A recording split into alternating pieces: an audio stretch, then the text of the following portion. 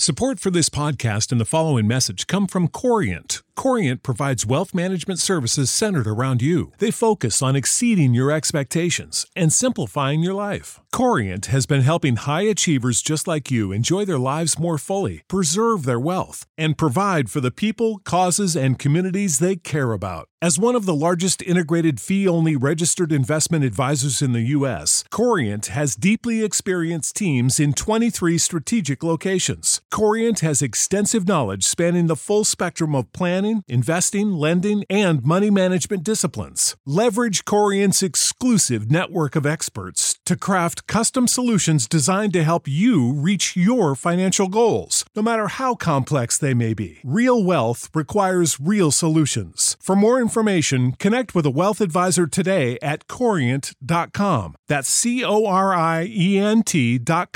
Corient.com. For the ones who work hard to ensure their crew can always go the extra mile, and the ones who get in early so everyone can go home on time, there's Grainger, offering professional-grade supplies backed by product experts so you can quickly and easily find what you need. Plus, you can count on access to a committed team ready to go the extra mile for you. Call, click Grainger.com, or just stop by. Grainger, for the ones who get it done.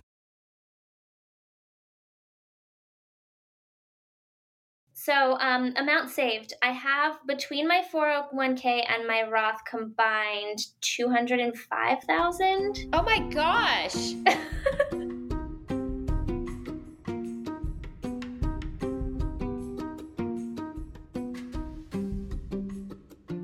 Hello, and welcome to Financials Podcast Future Rich. I'm your host, Barbara Ginty, and I'm also a CFP, which is a certified financial planner. And I am here with my guest today, Ruthie. Hi, Ruthie. Hello. Thanks for joining us today. Thank you for having me. So tell me and the listeners a little bit about yourself. So we normally do age, relationship status, location, job, income. My name is Ruthie. I live in Brooklyn, New York, and work in Manhattan, as a lot of people do, I'm sure. I am 35 years old. I am single and live alone, and I make $104,000 a year. Oh, that's great. It's great, but not for New York. I don't know. Yeah, having previously lived in New York, money doesn't go very far in New York, especially with rent. I know. I kind of feel like Mario Brothers sometimes. Like I walk outside and then like you get hit and you lose all your coins like immediately. Yes. Okay, so you're making $104,000, yes, which in New York doesn't go as far as one would think, which we'll discuss. But what exactly is your role? So you left nonprofit. This is interesting. So I came from the nonprofit world. So this is my first for-profit job that I've had. And there's a lot of differences, obviously. But also part of my story, I guess, is that with having this job, which I've had for about 3 years now, I feel like I'm playing a little bit of catch up from having made such little money. Previous like 12 years of my life.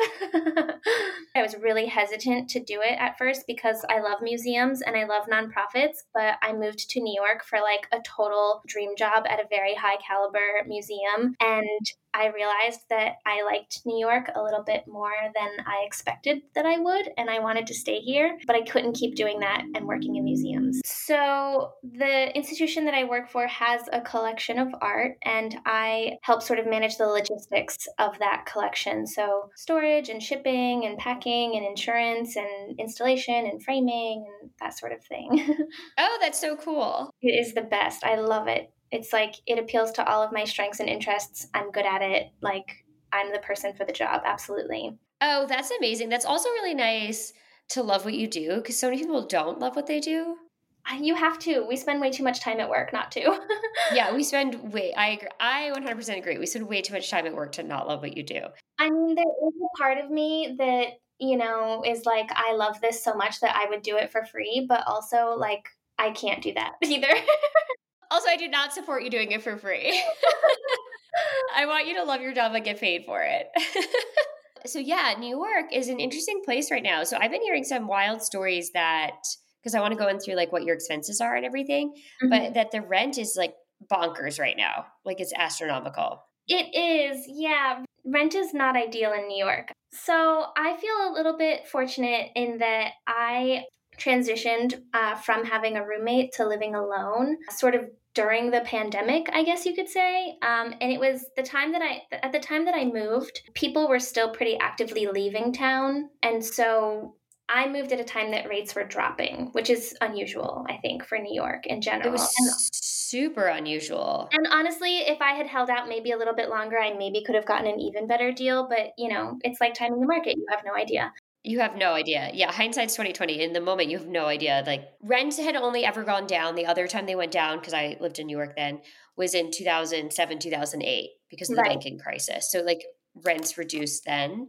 So if you think about it, so it was rents reduced. We'll just say it was 2000. I can't remember it was 7 or 8, but let's say 8, and then they went down again in, I guess, the end of 2020, right? So rents hadn't gone down. The rent prices for 12 years. So Mhm. it's very unlikely for rents to go down Yeah, anymore. and not only were rents sort of going down at that time, but also people were just leaving town sort of en masse. And because of that, a lot of units that were rent stabilized that had been inhabited for a long time became available again, and they can only raise the rent so much in those rent stabilized units. So I actually moved into a rent stabilized unit in a building that like normally had like a waiting list. Wait, okay, so tell me how you get a rent stabilized. This was like the unicorn that was always discussed. So I lived in Manhattan or in and around Manhattan. I lived Hoboken, Roosevelt Island, Manhattan. I never made it to Brooklyn for about 13 years. Honestly, I found it on Craigslist. You found it on Craigslist? Yeah.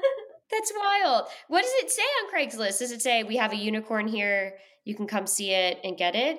Or does No, it I just was searching, Craigslist and StreetEasy for sort of those keywords. And, more people were leaving apartments than were looking for apartments at the time. And I just got really lucky. Oh my God, that's amazing. So tell me what your rent is. Yeah, when I moved in, it was 1825, which at the time didn't feel that great, but I was like, it's okay. In the long run, like this will work out because it's rent stabilized. Mm-hmm. And unfortunately, there have been quite a few increases since then. In the last 2 years, the Rent Control Guidelines Board have voted for pretty significant increases. So I'm now at 1945. However, because market rents have gone up so much in the last like year or two, like that feels like a deal now. I would say it is a deal. Yeah, to live alone in New York. And it's a 1 bedroom. It's a 1 bedroom, yeah, about 500 square feet. I have high ceilings. It's lovely. So I think we just need to calibrate this for everyone listening from around the country who is like 1945 for 1 bedroom. A 1 bedroom is luxury in New York City. For anyone who is listening who has never lived there, to have a bedroom which you have a door for that you can Yes. close. And do you have windows? Windows, south facing big windows, closet. Okay. I'm so Yep. lucky. These are all things that you do not get when you live in New York City. There are a lot of things that you give up to live in New York City for the ability to live there and participate in that work environment, right? Because it's, pretty cutthroat and you're usually at the top of your career and a lot of exposure. So yeah, you are living in luxury, my dear. I know. And it's funny, it's really easy to lose sight of the things that you want when you're looking for an apartment in New York because Yes. it's so scarce and you have to move so fast. And not only that, Yes. but like in most instances, putting down, a last month security deposit, like that's a small fortune. Well, Like I've never spent this much money on anything in my life before. and qualifying. Like my sister lived in the city and I don't think she once made enough money to not have a cosigner on her rent for her apartment. Yeah. Because you have to make usually like 40 times rent. 40 times rent. Yeah, exactly. That's the standard in New York for sure. Which people, when they hear that, are like, what do you mean? And I'm like, it means that you could be 40 and still needing someone to co-sign your rent. Yeah. Or, having a room, like, Or having a roommate so that you yeah. both, yeah. I was in such a rush one time to get an apartment because when you say they're scarce, they are. I outran the other girls back to the broker's office. Like I just was faster. That's the only reason we got the apartment was because I made it there faster. I was literally racing this other woman down the streets of New York to get there to sign first. And in our haste of like trying to outrun, like we didn't have enough time to look at the apartment like very thoroughly. So we signed for it, right? And you don't see it again, right? You sign and then that was, you get your move-in date or whatever. And my dad was moving me in and the three of us worked at a financial firm. And my dad called us all into the living room, which was teeny tiny, but mind you, teeny tiny. And he goes, okay, all three of you are very smart. You all have very big jobs right now. What are we missing here in this apartment? Oh no. Looking at each other. And we're like, I don't know. And he's like, somebody should know. And we're like, we don't know. He's like, you don't have a refrigerator. I was like, what? And my dad's like, look around. You do not have a refrigerator. Ugh. 3 of us. So like New York is like next level for apartments. So that is a steal. I always think if you can get like a true 1 bedroom that's like nice and with windows, which sounds like strange to say, but if you have like actual good lighting in your apartment and you're not like facing a brick wall and you have no idea if it's day or night outside, that's I think under 2,000 is really good. Right. And that's reasonable for like your income level. Because what are you taking home about do you get paid every 2 weeks? I get paid every 2 weeks. And so, right, again, because I moved from a nonprofit role or from a nonprofit career into a for-profit position that I'm in now, I'm sort of like catching up, I feel like, on some 401k contributions. Yep. So when I started the job, I started at 10% because I was like, this is just money I've never seen before. So I'm just going to continue to never see it. Good idea. And I have it increasing 1% every year automatically. So I'm putting in 14% now. So after that, and health and transportation and taxes and etc., each of my paychecks ends up being about $2,180. Perfect. Okay, so then one paycheck goes right to rent and utilities probably, right? Yeah, basically. Okay, perfect. That's fine. And then you have 2,180 to live on. Right. And then I max out my Roth IRA, so there goes 541. Perfect. Oh, good. I'm happy. Okay, so you're doing more than 14% to retirement because you have to account the money you put into the Roth. Exactly. And I also have a 6% employer match. Ooh, okay. So going into the 401k is actually 20%. Correct. Good. So you're doing a great job saving. Thank you. Because you're really doing, because you're putting 6,000 into the Roth? Yes. 541 a month. Okay. So then you're doing, let's see. 26% essentially. Yep, exactly. That's fantastic. And then I'm just going to circle back to that 40 times the rent scenario you mentioned. Yes, yes. I have this idea in my head that I should be paying 40 times the rent, and what I pay is less than that. So the difference between what I pay and what that would be is about $650. So I also try to save that every month as well. Because if you were in a non-rent stabilized apartment, you would actually be paying probably like $2,500, $2,700. Yeah. Oh, wow. So you're saving a lot. Okay. So of the money that you get, the 2,180, the second paycheck, you're putting 541 into the Roth, and then you're saving how much more? The 660. Fantastic. So you're saving like half of that. You're saving a lot. I'm saving a lot. Yeah, it's my instinct to do so. First of all. So tell me how much you have saved up. Is the 660 just going into emergency fund? Yeah, well, that's a good question. The 660 is going to an account. I have more than I think I need for an emergency fund, so I'm sort of like sorting out like what my plan is, I guess. To answer your question, I give myself about like $600-ish of like spending money every 2 weeks, every paycheck, which feels tight. And again, I know that probably sounds crazy to other people. They're like $1,200 like allowance a month sounds great, but in New York, again, like it goes fast. You can't even wake up without it costing you $40. Yeah. So true. But I'm pretty like savvy in general. Like I have a saving instinct. Like coming from nonprofit, right? I mean, I feel like you establish good habits. Exactly. That and like also just sort of like upbringing stuff. So amount saved. I have between my 401k and my Roth combined 205,000. Oh my gosh. I've been trying to like research benchmarks, and the internet is all over the place, as I'm sure you know. They're like, you should have 1 times your salary saved, and then other people are like, you should have 3 times your salary saved by you're 35. I'm like, what is the answer? Well, also it's hard to calibrate that because, right, like you just said, you spent 12 years in nonprofit.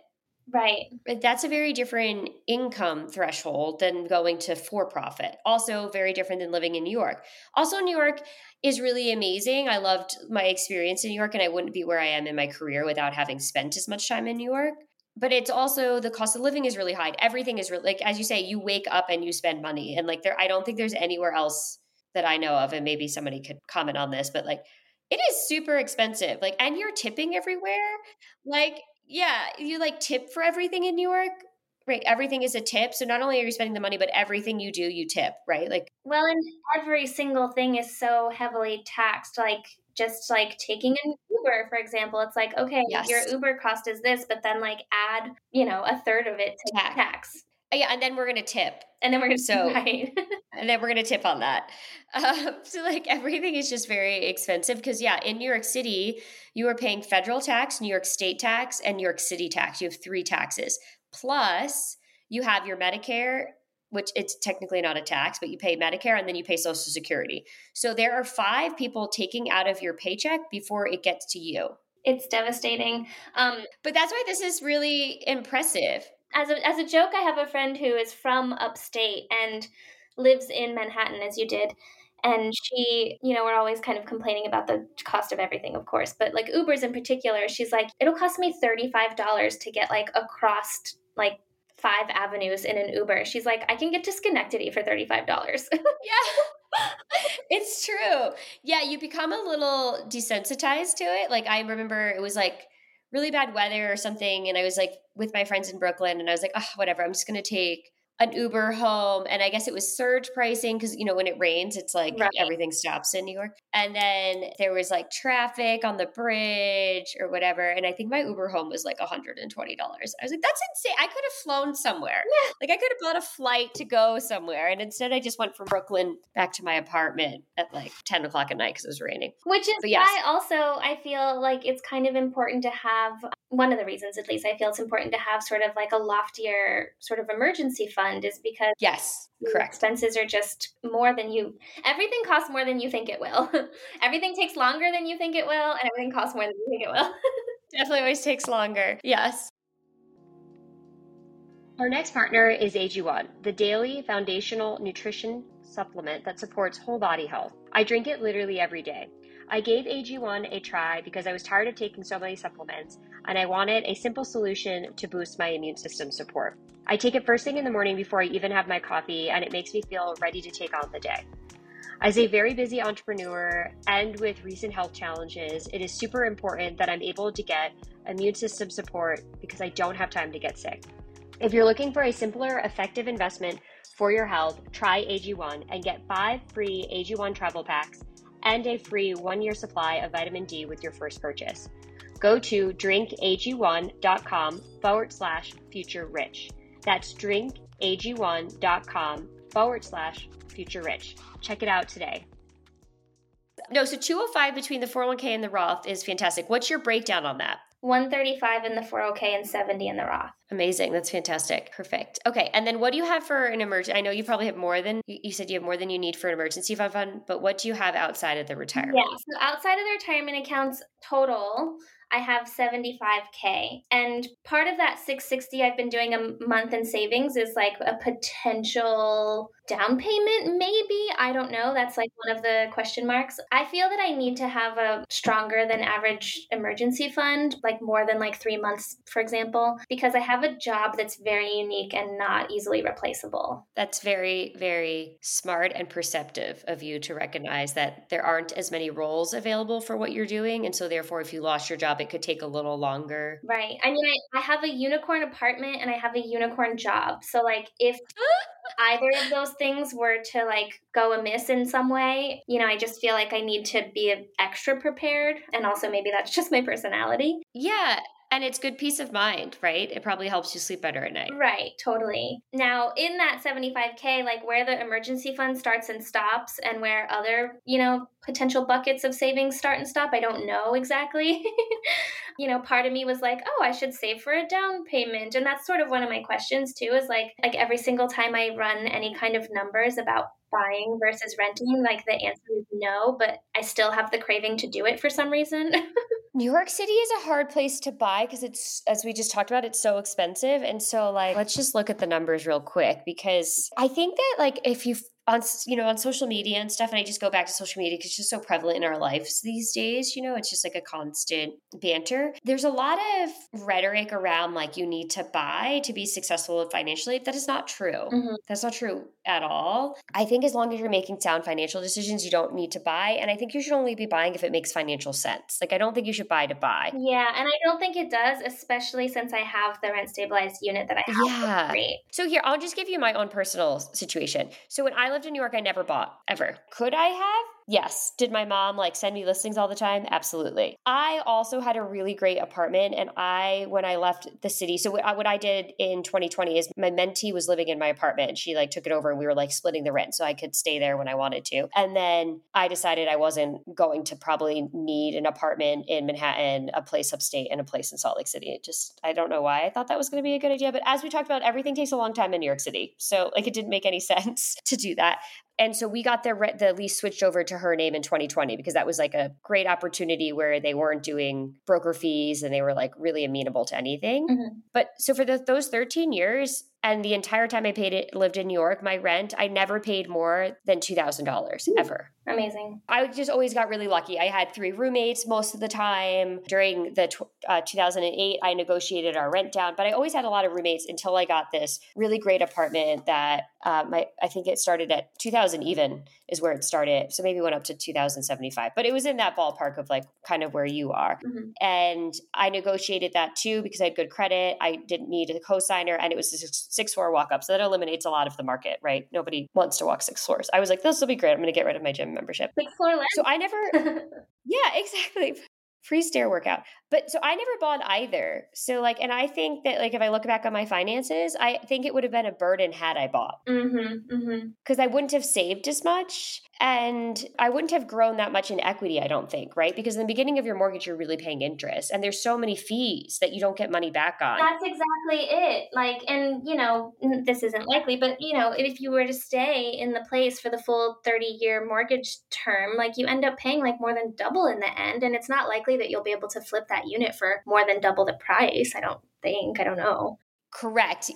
Because you're not making anything back on the taxes. You're not making anything back on the home, the HOA fees, Right. which can be in New York, your maintenance fees could be $1,000 a month, Mm-hmm. just that. And you don't get that back ever. So now that I had started doing that research and those calculations, my mind sort of is in the process now of shifting to well, maybe I should take that $660 and then max out my 401k or just live a little. All of those are good options. And this is another thing I'm going to propose to you, which is a little different. I don't know where are you from originally? Oh, hard to say. I moved around quite a bit, kind of DC area, Florida. Got it. Okay. So here's another idea. And I really like this idea. It might not be for you. You could always buy and not buy in New York. Mm-hmm. Mm-hmm. Like a second home type situation or investment property. Right. Interesting. Okay. I hadn't considered this one. Tell me more. Okay. So the reason why I like this one is because if you can find a property, you can find a place you really like for instance, some areas upstate are still very affordable, not all, but the farther you get away from the city, some places are still very affordable. Or maybe there's a place you like to visit where you have family. And I would just say it is helpful if it's a place you're going to be going to, I think personally, or that you have friends or family that if you needed someone to check on the property, someone could help you out in a bind. But there's all these other places in the country where you could afford to buy and it would be comfortable and you could swing it if it wasn't rented with your $660 a month. Fascinating. So it's a little bit more work. It is when they say real estate is passive, it is to a degree, but it's also a job, right? So it depends. And the thing is, you could just keep this in the back of your mind. It doesn't need to be something now. Maybe it's something down the road, but maybe you decide you really like to go to Connecticut on the weekends, right? So maybe you buy a little cottage there and then you rent it out when you're not there. So if you're really interested in buying and you like the idea of real estate, I wouldn't rule it out completely because you want to live in New York. It doesn't have to be in New York where you buy. Okay. Yeah. Fascinating. Good point. And when you get outside of New York City metro area and a little farther away, even you could buy in Pennsylvania, places where you could get to within a few hours so you could use it as well. But then you're talking about purchase prices that are way lower. Because in New York City, I mean, I haven't looked recently, but I would think you're going to need to spend $700,000 for a 1-bedroom. Right. Yeah. It's high. And that's without all the taxes and fees and all of that other stuff. But let's see. Now, someone might say you can't find a $200,000 property, but if you got a $200,000 property, we'll have to see where they just raised rates. But let's just say you got it for. I know the rates also right now are just so horrible that right now is clearly not. Yeah, I would definitely wait. I also think housing prices will come down a little given that the rates are higher. I think they're going to have to shift a bit. Mm-hmm. But to give you an idea, if you took a loan amount of $200,000, so meaning after down payment, you were borrowing $200,000 at 6%, your monthly payment would be $1,200. That's accomplishable for sure. Yeah, and that's your principal and interest, not homeowners insurance or anything. But if you got something in that $200,000 range, you could probably swing it, especially if it was rented. Right. So I would say, I think right now you have the saving ratio that you have is excellent. And I would keep doing this for a little bit until I wouldn't buy to buy. But if you decide down the road, you're like really want to own, you want to own something as well, I would look to do it outside of the city. And I would look to do something small, like a condo, a townhome, a little cottage, something very manageable for you at a lower price point. Easy maintenance since I wouldn't be nearby necessarily. Yes. And something smaller, because smaller, just like less maybe overhead for you, Mhm. like dip your toe into it. Because as a single person, it's a lot riding on you, right? Because then you're working full time, having to maintain your life and a property. I would go for like what you can do. And it seems like to be your vibe anyway, where you wouldn't be stretched financially. You could swing it no matter what. And so I would go smaller. Mhm. Right. But I wouldn't rush into it, because houses, I mean, I have 2 properties and I'm happy that I have them, but they're a lot of work. It's another job.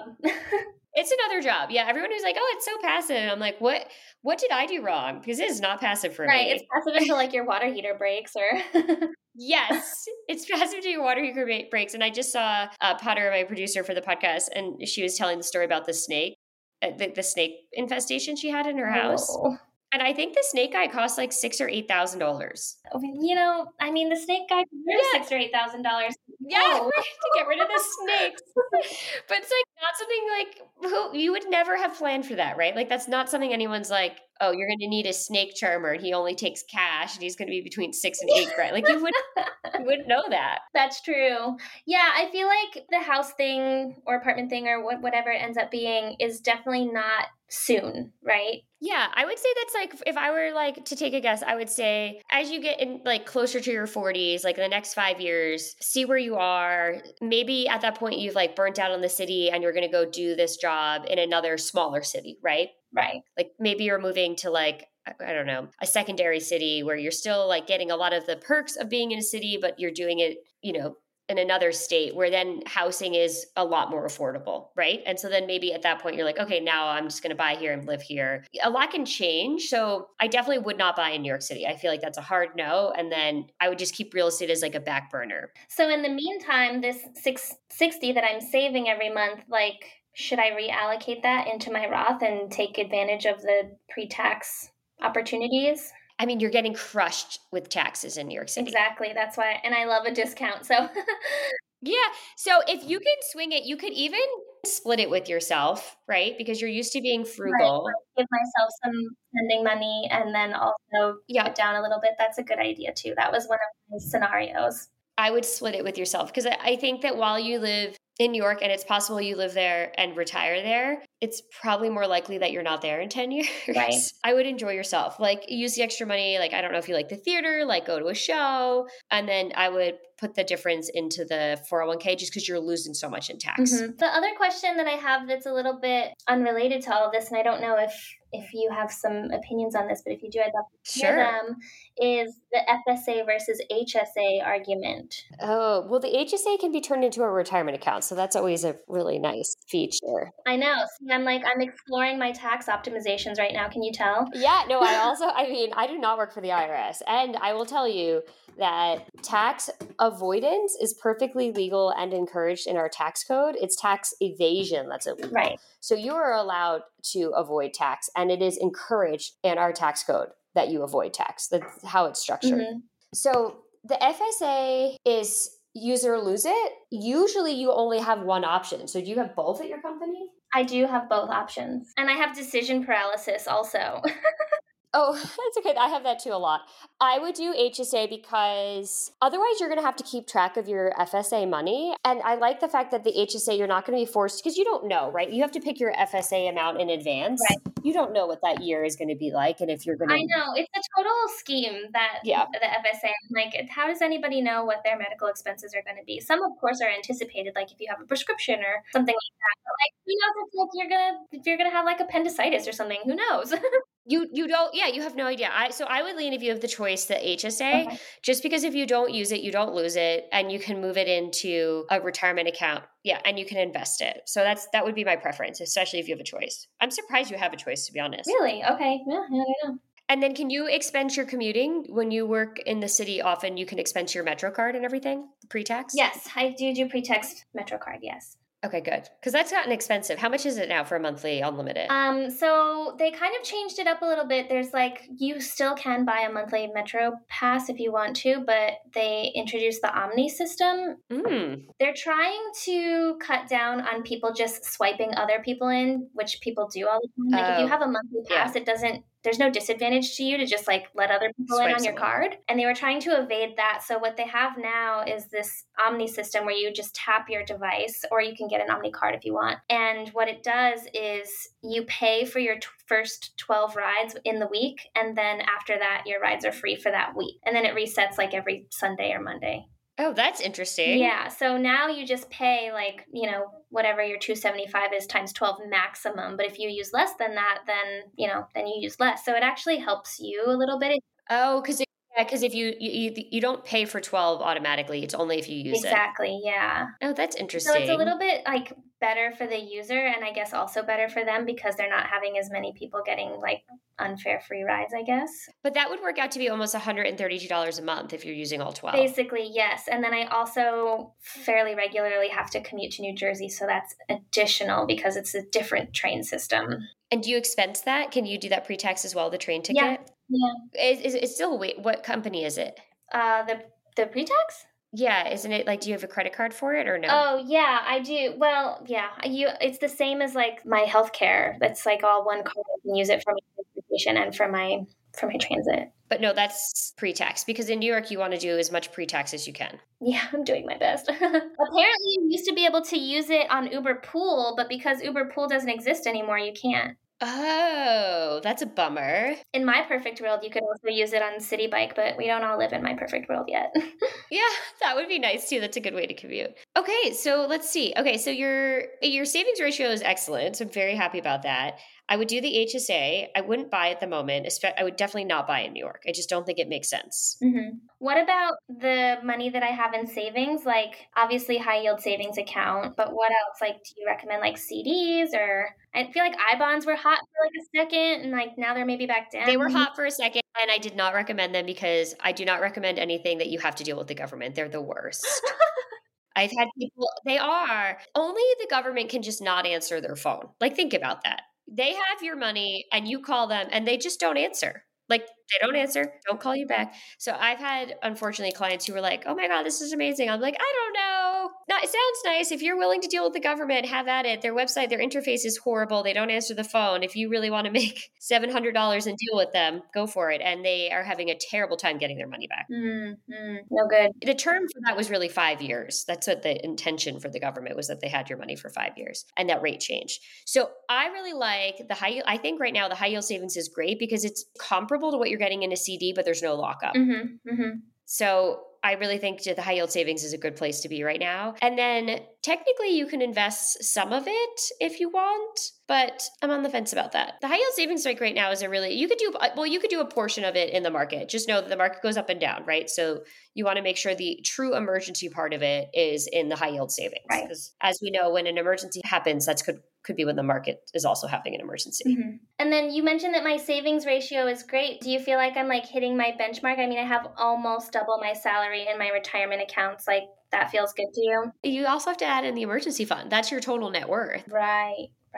Yeah, you have to count that. Yes. And so we can just do my little fund, like the compounding interest. So 7.2% compounding interest. You have 205,000 in retirement. So that's 410,000 when you're 45. If you do nothing else, which this will be greater because, market should do more than 7.2%, or even if it just does that, you're still adding. So then at 55, you have 820. And then at 65, you have 1.6 and change. Beautiful. That's great. Yeah. As long as you keep doing this and you never touch it, which I don't think you will because you're very disciplined, and you keep adding, your retirement is excellent. The key is that you've done all of this by 35, right?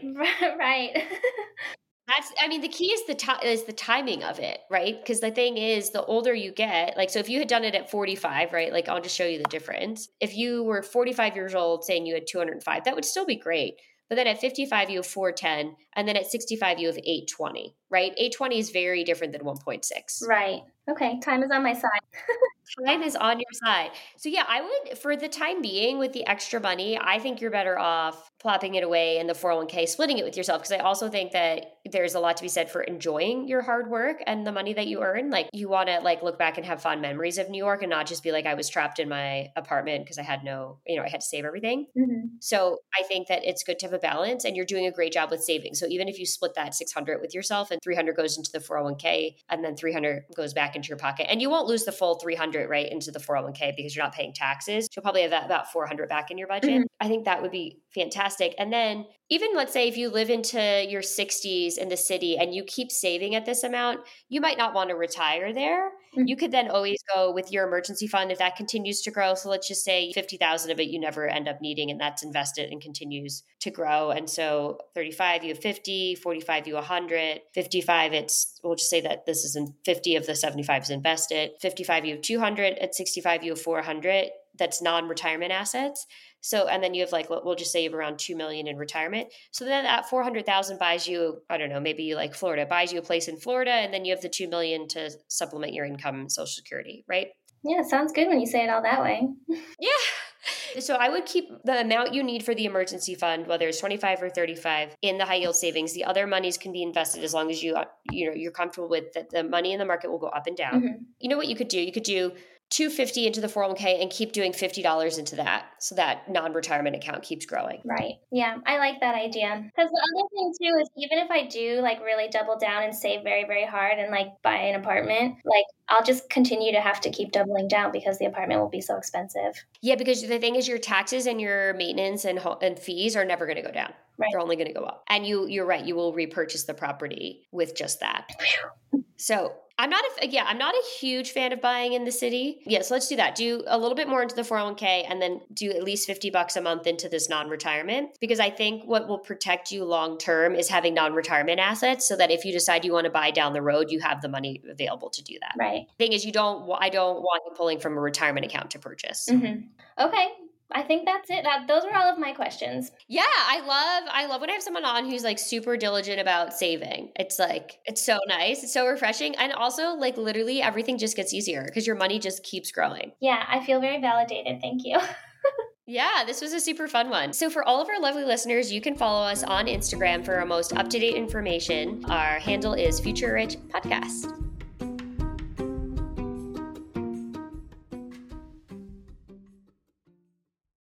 When you need mealtime inspiration, it's worth shopping Kroger, where you'll find over 30,000 mouth-watering choices that excite your inner foodie. And no matter what tasty choice you make, you'll enjoy our everyday low prices, plus extra ways to save, like digital coupons worth over $600 each week. You can also save up to $1 off per gallon at the pump with fuel points. More savings and more inspiring flavors make shopping Kroger worth it every time. Kroger, fresh for everyone. Fuel restrictions apply. Prescription products require completion of an online medication consultation with an independent healthcare provider through the LifeMD platform and are only available if prescribed. Subscription required. Individual results may vary. Additional restrictions apply at lifemd.com. Read all warnings before using GLP-1s. Side effects may include a risk of thyroid C-cell tumors. Do not use GLP-1s if you or your family have a history of thyroid cancer. If you've struggled for years to lose weight and have given up hope, did you know you can now access GLP-1 prescription medications through LifeMD? LifeMD is now offering eligible patients online access to GLP-1s, the breakthrough prescription medication that can help you lose body fat and weight. Listen to what people are saying. You just take your shot. It doesn't feel like you're on a diet. What I wasn't expecting it to do was to shut off the food noise. This was life-altering, and if I can do it, I feel like anybody can do it. And here's the best part. Your insurance may cover 100% of the cost of your medication. So go to TryLifeMD.com to have your eligibility checked right now. Get started today at TryLifeMD.com. That's TryLifeMD.com.